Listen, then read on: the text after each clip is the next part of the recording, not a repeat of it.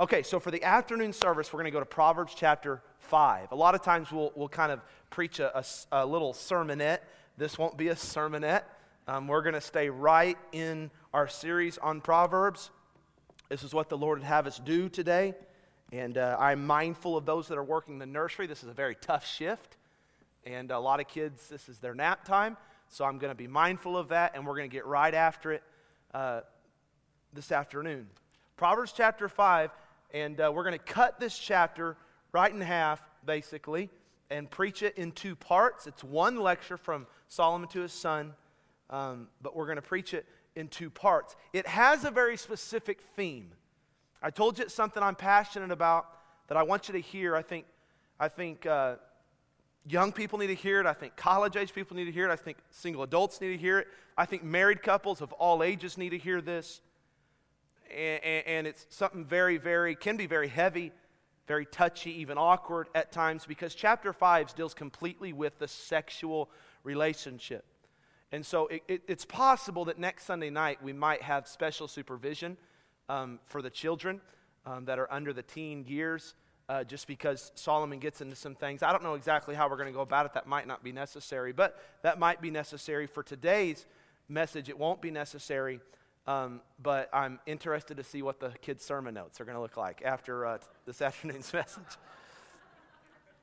The lecture has two very clear parts to it. Okay, the first part we're talking about today, now follow this, in verses 1 through 14, is a warning from Solomon to avoid the strange woman. I'll describe that in a moment. The second part is 15 through 23, which we'll talk about next Sunday night, and it's about pursuing the wife of your youth. So there's a comparison there. The first part is all about the dangers of sexual impurity. The second part is all about the delight of sexual purity. Thus, I'm going to title this two-part message, this entire chapter, From Danger to Delight. Here's what we need to understand. There are two sides of the sexual relationship. There's a dangerous side, and there's a very delightful side. Wisdom's side of the sexual relationship is delightful. The world's version of it is dangerous. God's definition of it is delightful. Satan always has a counterfeit. So for everything that God creates for good, Satan destroys or distorts and twists and manipulates so as to create evil from it. And so Satan's side of the sexual relationship is very, very dangerous. Next week is going to take on a very positive tone, a delightful tone. Because you need to understand this, that the sexual relationship done God's way in God's time is incredibly delightful, and it's supposed to be. Okay? But if it's done in any way or at any time outside of God's clear boundaries, it's very, very, very dangerous. One preacher said this: fire is good so long as it stays in the fireplace. Water is good so long as it stays within the river's banks. So we got to keep the sexual relationship in a way that is delightful and not dangerous. In the first 14 verses, look up here. The first 14 verses, Solomon gives his son a thou shalt not. So it's a heavy tone. But in the last few verses, 15 through 23, he gives him a thou shalt not so that he can later give him a that thou may. So don't get caught up in like, oh man, the sexual relationship is just so forbidden and so taboo and thou shalt not. No, there's only rules surrounding it so that you can get full delight from it. Thou shalt not, that thou may. That thou may is coming, but thou shalt not is today. All right? So we're going to study the first 14 verses. See what Solomon has to say about the dangers of sexual immorality, sexual relationship outside of God's clear boundaries. Let's begin in verse 1 with a familiar call that he begins, I think, every one of his lectures with. My son, attend unto my wisdom, and bow thine ear to my understanding, that thou mayest regard discretion, and that thy lips may keep knowledge. Now, how do you think Rehoboam felt after hearing Solomon say for like the 100th time, listen, boy? How many times has Solomon said this? If you've been here this entire series, then you know this is a cliche in Solomon's household. It's like those things you hear your dad tell you over and over and over. And over. Some of you teenagers are smiling because you know it's the truth.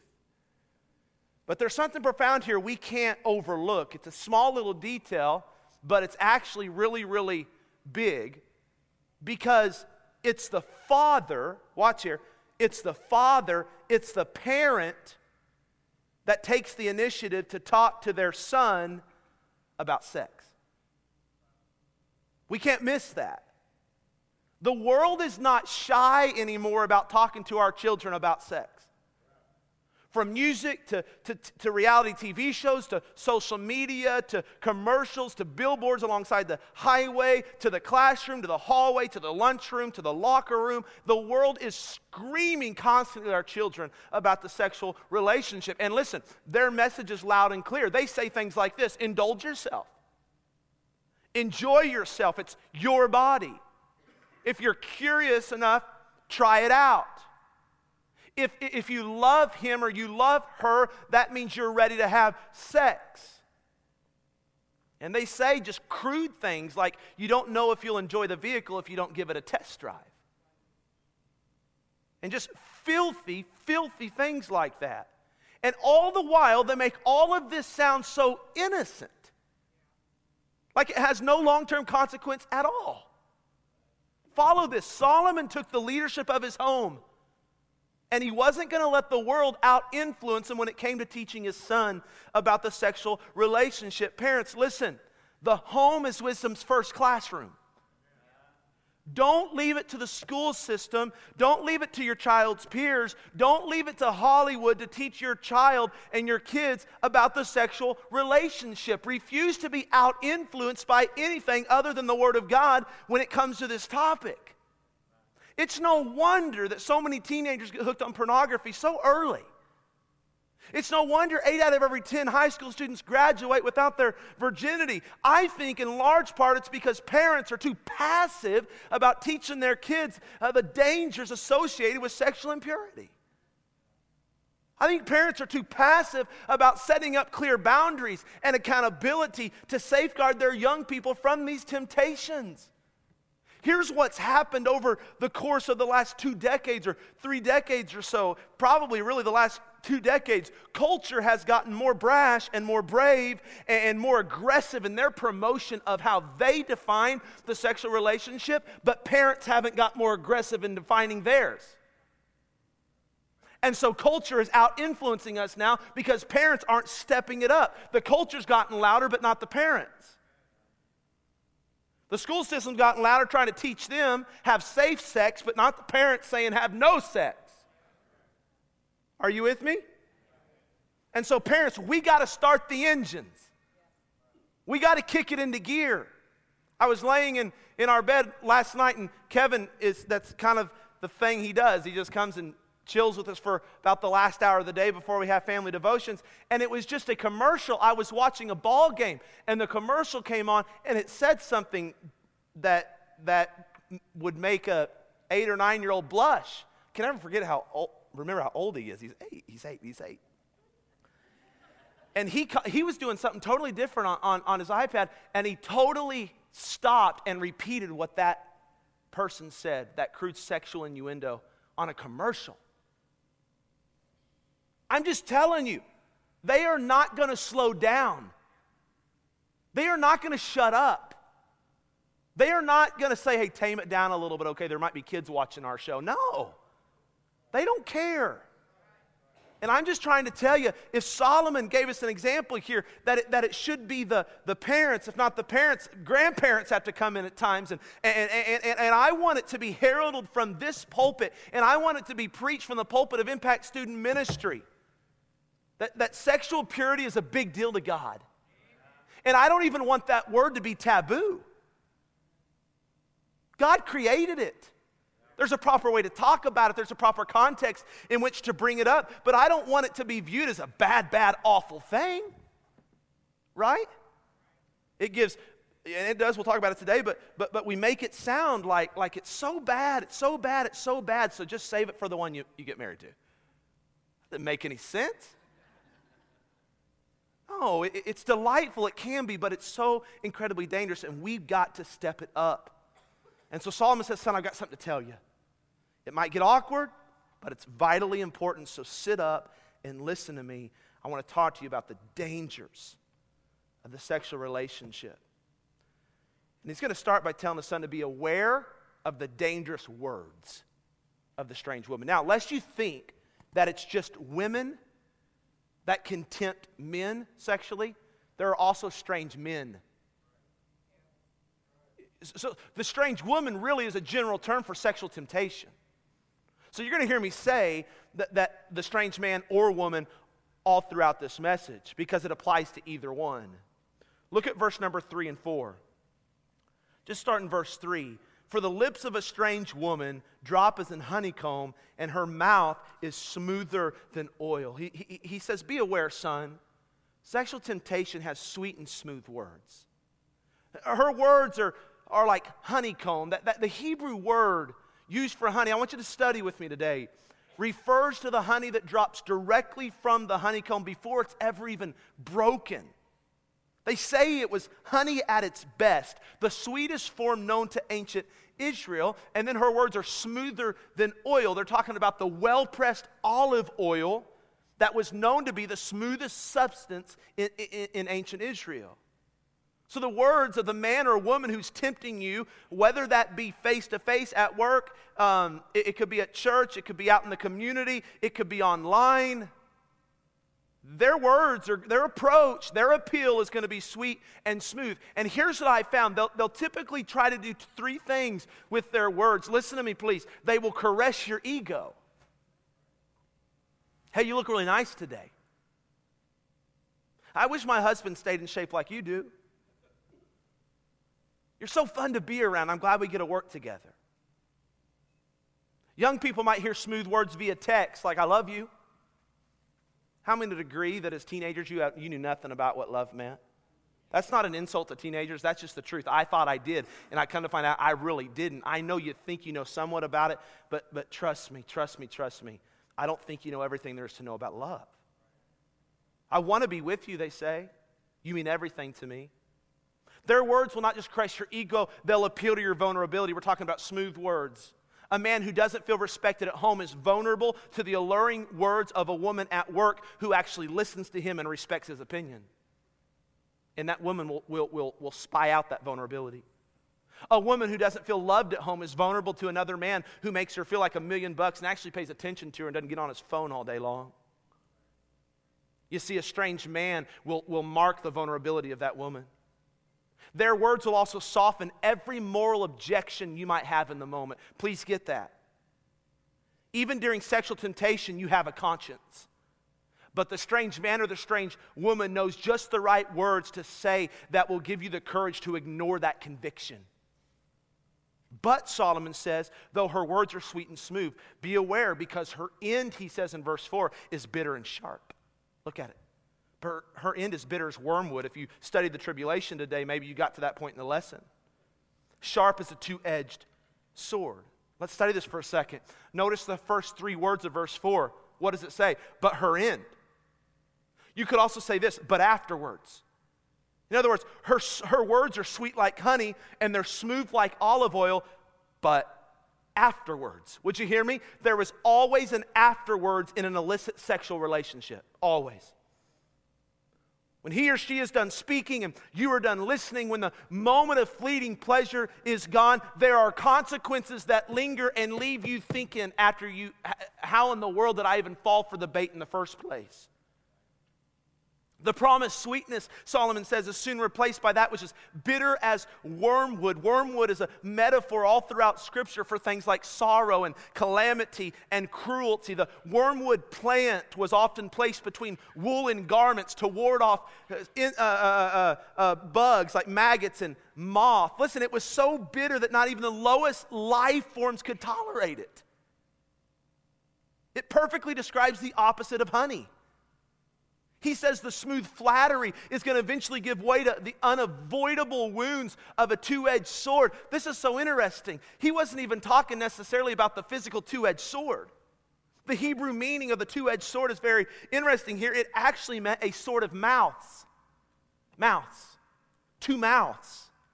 What he is saying is that the very words that on one end made you feel so respected, so loved, drew you in, are the same words that afterwards pierce your heart and mind and conscience like a two-edged sword. I'm talking about the words that you fell for will ring in your head after you fall for them, and you will think these in your head. Why did I believe that?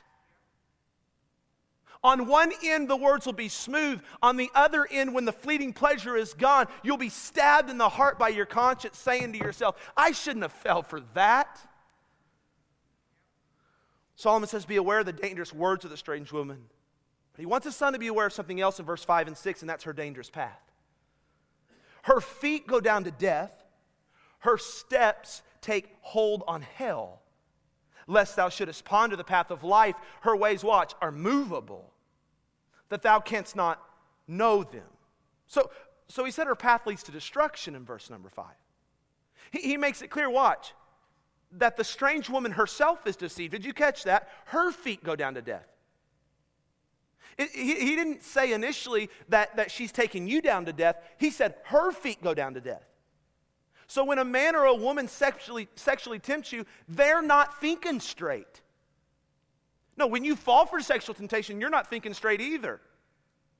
But the person that comes to you and tries to get you to cheat on your spouse or to lose your virginity, or the woman online that would dare get you to look at her image, if they're not considering their own end. They're not considering their own path. And if they're not considering their own path and the consequences of their own sin, what makes you think they're thinking of yours? I don't care about you. Her path is movable, it says in verse 6. You know what that word means? Unstable. It gives the idea of blowing left and right based on how the wind is blowing. If pleasure calls to the left she goes. If pleasure calls to the right she goes. Here's what we got to realize, and this is a vitally important truth. If the strange man or woman is so movable, watch, and so unstable, don't be duped into thinking that you're the only one they're after. Don't think for a moment that you're the only one they're flirting with or listening to or confiding in or texting or Snapchatting. Don't think you're the only one. They're movable. They blow wherever the wind's going. They said the same words to the last person they seduced. He used the same technique with the last married man he got to cheat on, last married woman he got to cheat on her husband. She used the same strategy with the last married man she worked with. Listen, girls, listen. The teenage boy did the same thing with the girl on the volleyball team as he wants to do with the girl on the basketball team. And that teenage girl sent the same picture on Snapchat to the boy 2 desks down from you in the classroom. They're unmovable. They're unstable. Don't trust what they say. Don't think for a moment that it's just you and her or him alone on this path. The strange man and woman has taken many down this path. You are just a number. You're not special. So Solomon tells us to be aware of the dangerous words, of the dangerous path. Now he's going to use verses 7 and 8 to tell us to be aware of the dangerous presence of the strange woman. Look at it. Are you studying with me? Hear me now, therefore, O ye children. Depart not from the words of my mouth.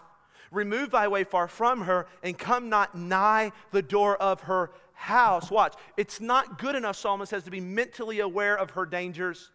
There actually has to come a time when you have to completely avoid being in his or her presence. John Kitchen, my favorite commentator on Proverbs, says this: there is more wisdom in never letting yourself be tested than improving the strength of your convictions by flirting with temptation. The Apostle Paul told young Timothy, flee youthful lust. Joseph, when cornered by Potiphar's wife, got out of the room, fled her presence. Proverbs 6, verse 27, ask a rhetorical question. Can a man take fire in his bosom and his clothes not be burned? And the answer is what? No, a man cannot set himself on fire and expect his shirt not to be affected. It's impossible. So he says, remove thy way far from her. Well, how far, Brother Tyler? As far as you possibly can. Don't eat with them in the break room. Don't sit anywhere near them during the meeting. Don't hang out with them in the hall. Don't ride with them to work. Don't friend them on social media. Don't respond to their text messages. Don't even let them in your contacts. Don't even interact with them, period. Why? He said, come not the door of her house. In other words, what draws you to him or her? Does what your eyes fix themselves upon trigger that sexual temptation and draw you near her door? Does what you listen to draw you near his door? Does where you go draw you near their door? Does where you work out draw you near their door? Whatever or whoever Satan uses to open or draw you near the door of sexual temptation, Solomon's message is this: get out of the way. If it's your cell phone, get rid of it. And parents, do the same thing with your teens. You should inspect their cell phone daily, inspect their history daily, inspect their text daily. And if there is one fault, they should not have a cell phone back. Well, the Bible doesn't say that. It says, remove thy way far from her. Why are we giving them access again and again and again and again when it's the central problem? It's their access. If you can't trust them with it, you're basically saying, okay, you're forgiven, and you're going to let a device ruin their life. You think the apps are going to slow down? You think the culture is going to be more quiet? You think girls are going to magically stop shooting selfies that are promiscuous and immoral? You think they're going to stop? Then we can't let down. I'm passionate about this. If it's your job, you might have to get a different one. If it's your gym, work out at home. If it's your music, delete it. If it's your computer, put a filter on it. Hey, if it's the way you dress that makes you feel a certain way, dress more modestly. If you need to change what Bible study class you go to or what children's church ministry team you minister on, do it. Why so drastic? Because you and I can't handle it. We can't let sexual temptation near the door of our house and still survive. Our marriage is worth too much to be casual about this. Young people, singles, your purity, your virginity, your future marriage is worth too much to be casual about this. Parents, our children's future, whether or not they'll have a sexual addiction or whether or not they'll have a good marriage, is largely dependent on how we lead them to fight this battle right now. We can't afford to be casual about this. Solomon says, if you aren't serious about this, you will fall. And you will have to endure the dangerous consequences of the strange woman. John Kitchen again said this: as the diving board appears disproportionately higher after climbing to the top, so the cost of diversion into illicit pleasure looks infinitely greater after the pleasure has passed. Holy cow. You ever climbed to the top of a diving board? Said, that's easy. And got to the top and said, that's not easy. Sexual pleasure and temptation and illicit relationships by way of your phone, by way of a computer, or by way of a real relationship. It seems so easy. And then you get to the top of the diving board of sexual impurity and you think, what have I gotten myself into? I'm hooked. I'm addicted.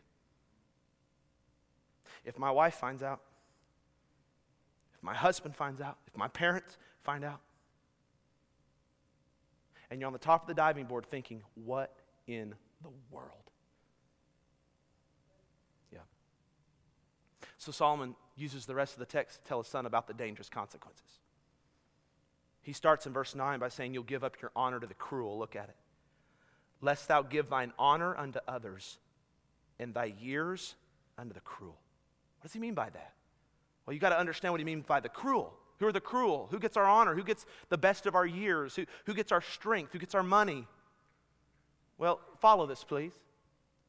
It's possible that in Solomon's day, the original context, he might have been referring to the enraged spouse who in that day could have ordered their adulterous husband or wife to be put to death. You do know that that's what they did back then.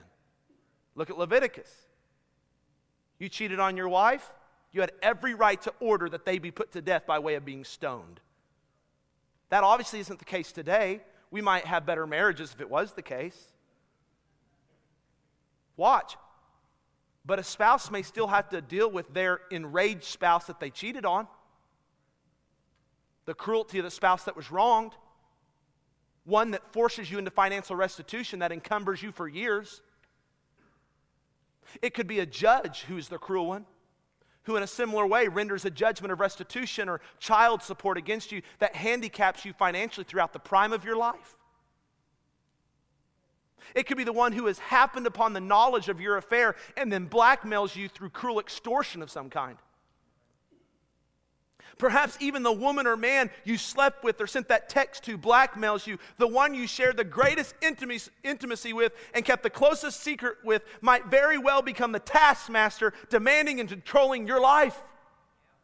That's why whoever said it is right, hell hath no fury like a woman scorned. Did you hear me? He says in verse 10, you'll lose your hard-earned money. It doesn't get more practical than this. Lest strangers, you don't even know who they are, be filled with thy wealth. Thy labors be in the house of a stranger. Are we talking to? Man, this applies so perfectly to pornography. It is a billion-dollar industry, and men everywhere, even in our churches, are giving up their hard-earned money to women they'll never meet. To men they'll never meet. Ever. One night stands with strangers. Thousands of dollars after a divorce in court fees and in child support. In some cases, money spent to keep their secret a secret. Don't think that doesn't happen. 11 through 13 says you're going to experience deep mourning. Look at verse 11. And thou mourn at the last, watch, when thy flesh and thy body are consumed. And say, how have I hated instruction? And my heart despised reproof, and have not obeyed the voice of my teachers, nor inclined my ear to them that instructed me. That word mourn describes deep and the sorrowful state of the sinner who becomes a sufferer. Because when you choose to sin, you do choose to suffer. Verse 11 says clearly you're going to mourn what sexual sin has done to your body. And the Apostle Paul confirms that in 1 Corinthians 6, verse 18. Look at this verse. Flee fornication. Every sin that man doeth is without the body, but he that committeth fornication sinneth against his own body. Meaning there's a lingering effect that sexual sin has on your body. What do you mean? When addicted to pornography, you understand your mind is totally rewired. Actually, when you try to quit it, you go through the same exact withdrawal process that a crack addict goes through. There's a painful withdrawal as your mind is working to rewire itself. That's why when men come to me and want help with pornography, I always tell them, you got to get rid of this, and you got to get rid of this, and you got to get rid of this, because the only way that you give your brain time to rewire itself is if you have total abstinence from pornography itself. I've known men and their bodies, and even women, their bodies will be screaming at them for months. Then when you get married, and because marriage always solves all the pornography problems, right? You have access to the sexual relationship whenever you want in the bounds of marriage. Yet your body will still be crying out for the pleasure that pornography brings you.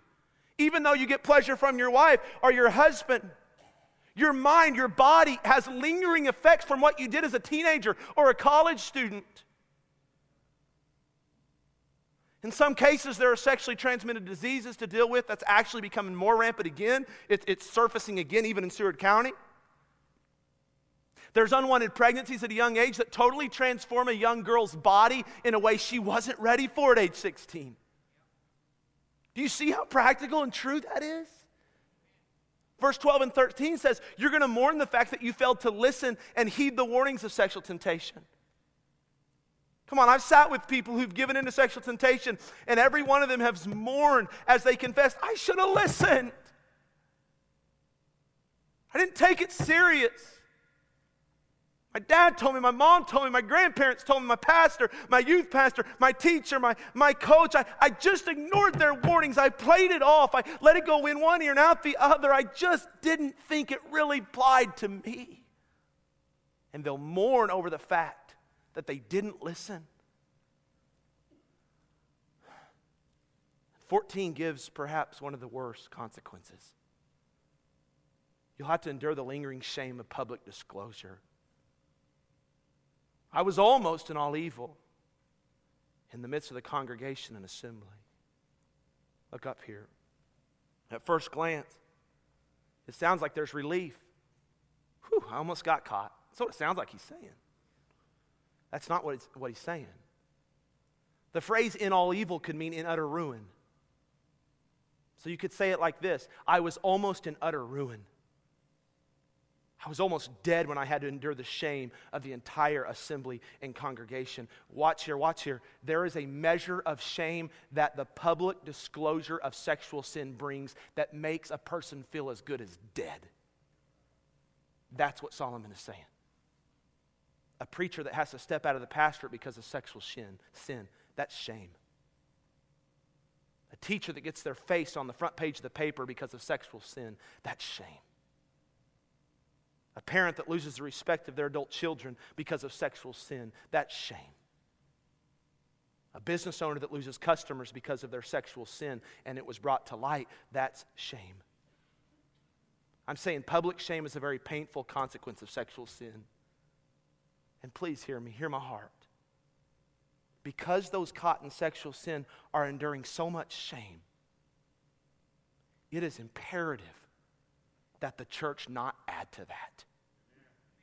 Doesn't mean we stop preaching God's word. I understand when I preach God's word like this, people who have been caught and are regretting that, they're going to be shamed right now during this message. That's not my intent. That's not my heart. That's a consequence.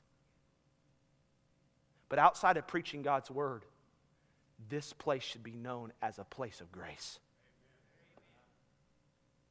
The Christian, the fellow church member, the fellow family member that claims to be a Christian should not add to that person's shame. If the sinner is repentant, we should be forgiving. The church should always be about the restoration of the repentant, not the shaming of the repentant. That's why the way we go about dealing with sexual sin within the church is we don't pray all the details of that. We have closed meetings with the appropriate people and we seek restoration. We gather the church family if needed. We don't announce a meeting in the bulletin. We're about restoration for sin, not shaming somebody over their sin. I'm hoping for more amens around here. If you're married to somebody that has to endure the lingering shame of their sexual sin, I got a word for you. Don't make it worse. Don't add to it by guilt tripping or constantly bringing up the past. That doesn't mean it needs to be taboo. It does need to be talked about in a healthy way for probably a long time before there's complete healing and trust restored. But it's never something to continually throw back in their face in a heated argument. They're already enduring the consequence of lingering shame. They don't need to add your shame to it, even if you hurt. And if you're somebody that is recovering from sexual sin, I got a word for you too. God loves you. And I love you. And I hope this church loves you. And the Bible promises that if you confess your sin to the Lord, He is faithful. I said He's faithful. And He's just to forgive you of your sin and to cleanse you from all unrighteousness. And what you have messed up in your sin, God can fix. You will not be freed from every consequence. Some will last a lifetime. But God can make you whole. God can rewire your brain. God can make you crave an intimate relationship again with your spouse. God can make your marriage amazing.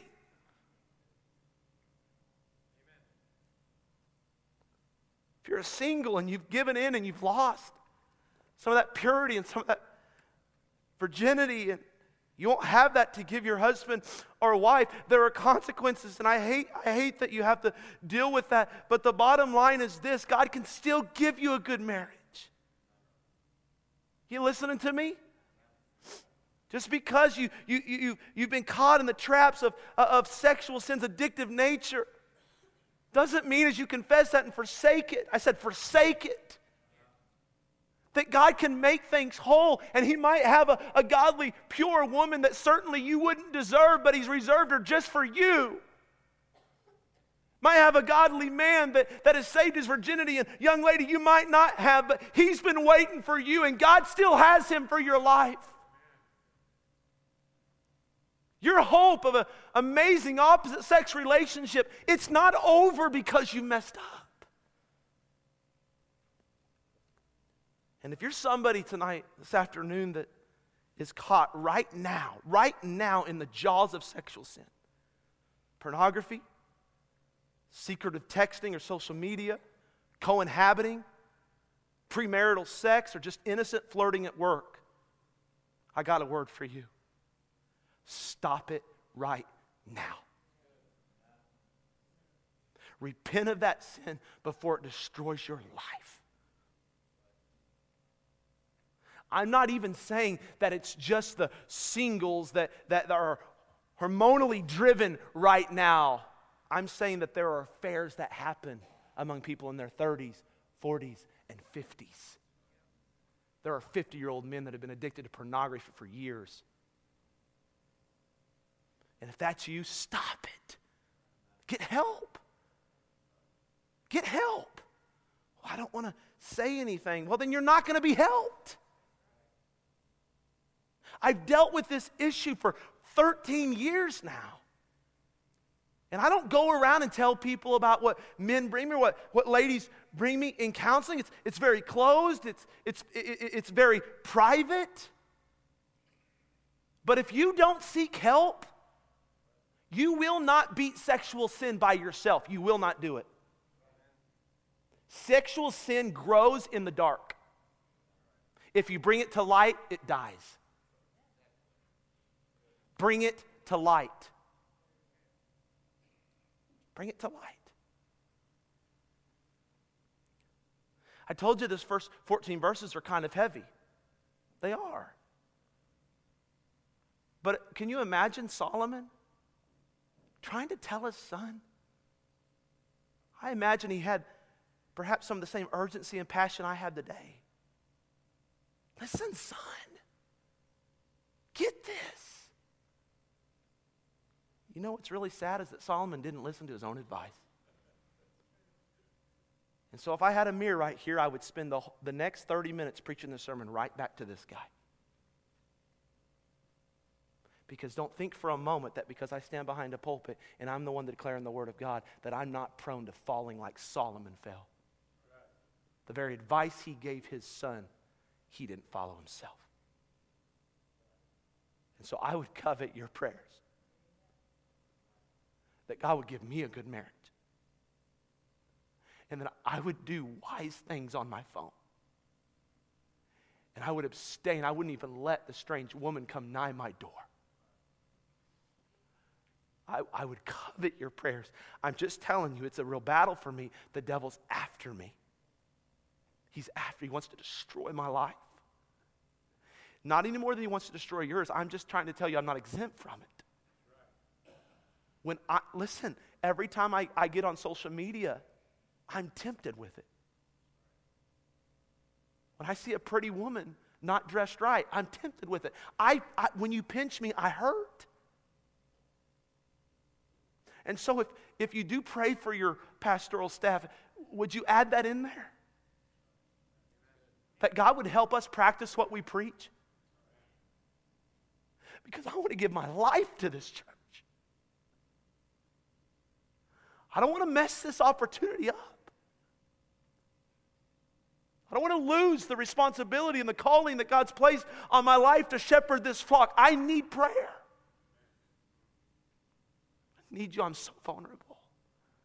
Every staff guy in here is vulnerable. Every deacon in here is vulnerable. Every fellowship Bible class leader is vulnerable. Every person breathing is vulnerable. And so this is a somber lesson, so let's have that type of response to it.